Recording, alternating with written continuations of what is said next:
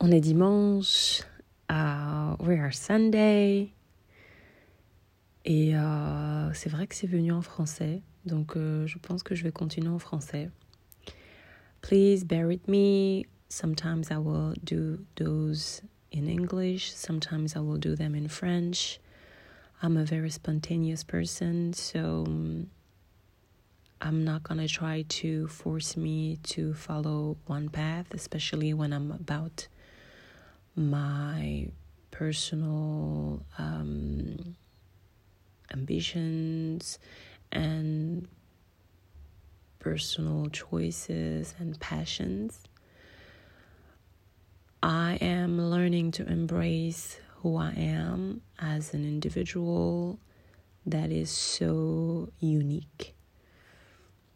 So here it is for my English listeners. Sinon, je reviens en français. J'espère que vous allez bien. Moi, je vais bien. J'aime le fait de pouvoir enregistrer ces notes vocales pour moi et les partager ensuite.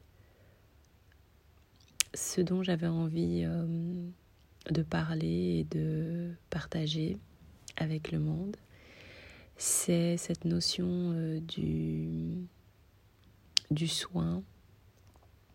Alors, c'est sûr, on en a beaucoup entendu parler ces derniers temps.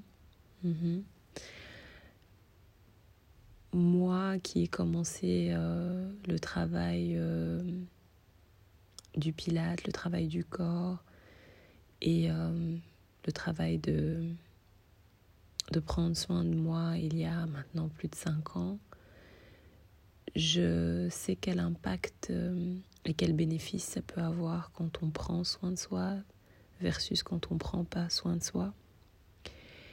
Et bien sûr, je suis une personne plus ou moins connectée, je suis ce qui se passe, je suis ce qui se dit.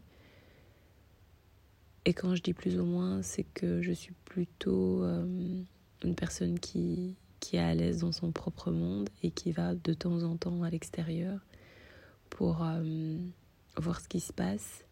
Et sur le marché du soin, il y a la beauté, l'esthétisme. Ça, c'est les premières choses auxquelles je pense et c'est les premières choses auxquelles j'ai été initiée en tant qu'enfant. C'est prendre soin de soi, c'est prendre soin de son apparence. C'est prendre soin donc de ses cheveux, de sa peau, de son corps,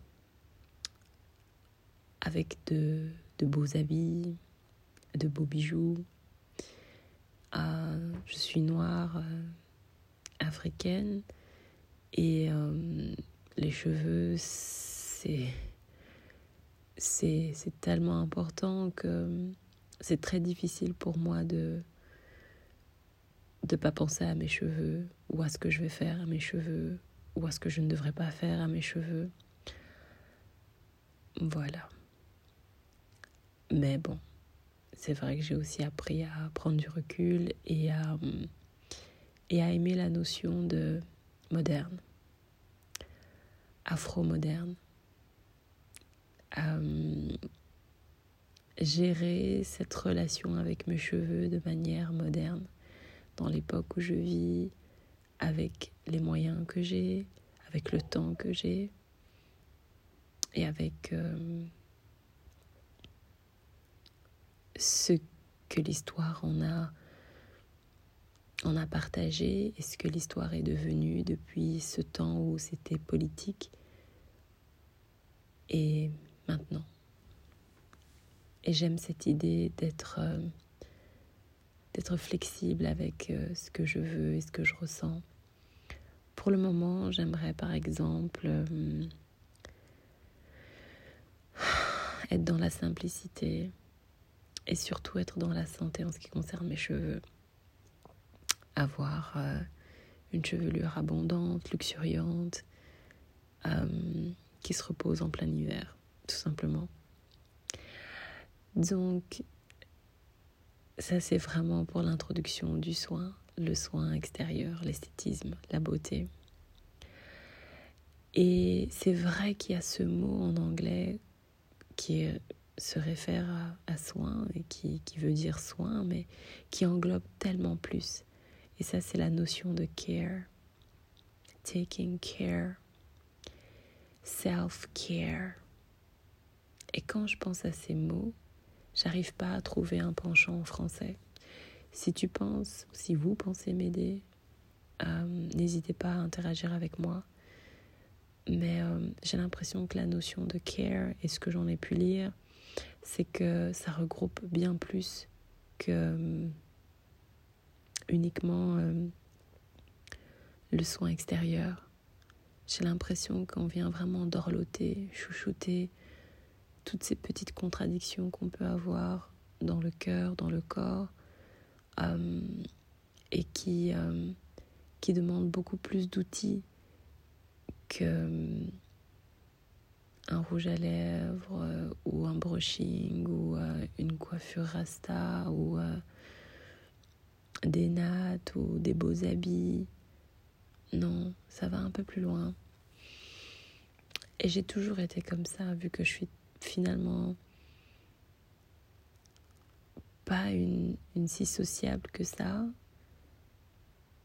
Mais ce temps que je me consacre, je le consacre à l'intérieur de moi et à ce qui se passe en moi.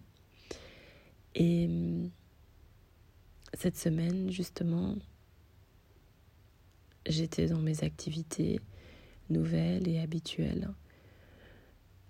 Et j'ai ressenti comme une contradiction profonde en moi. Et je me suis dit, tiens, qu'est-ce que je vais faire? Est-ce que je me repose? Est-ce que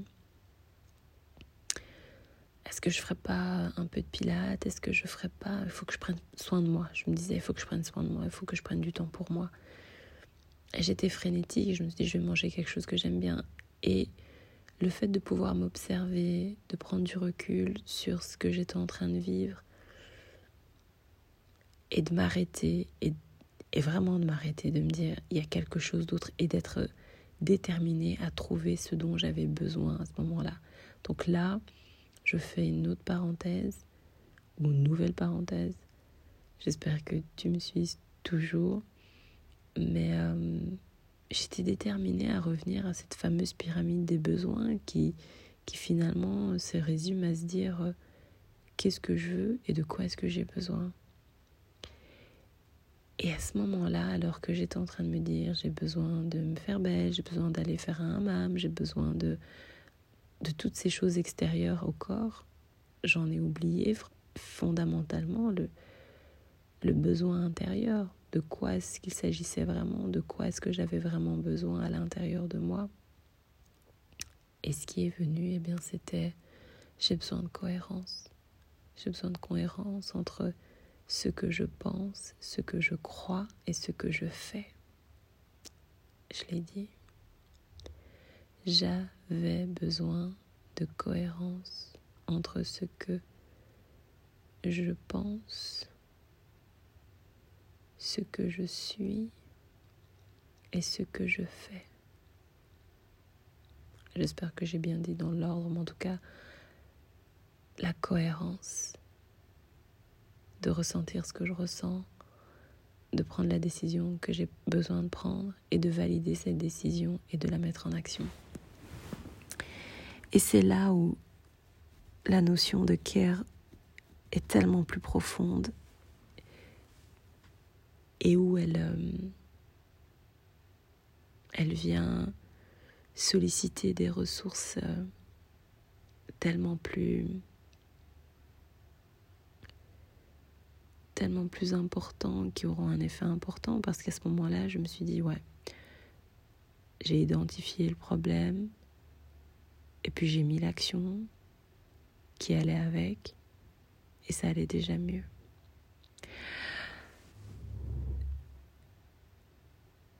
Je pense que le message de cette note vocale, c'est posez-vous la question de quoi est-ce que vous avez besoin et ce que vous voulez, et pensez à être en cohérence avec les choix que vous aurez faits, parce que j'en suis sûre que ça aura une influence sur votre corps et votre pensée.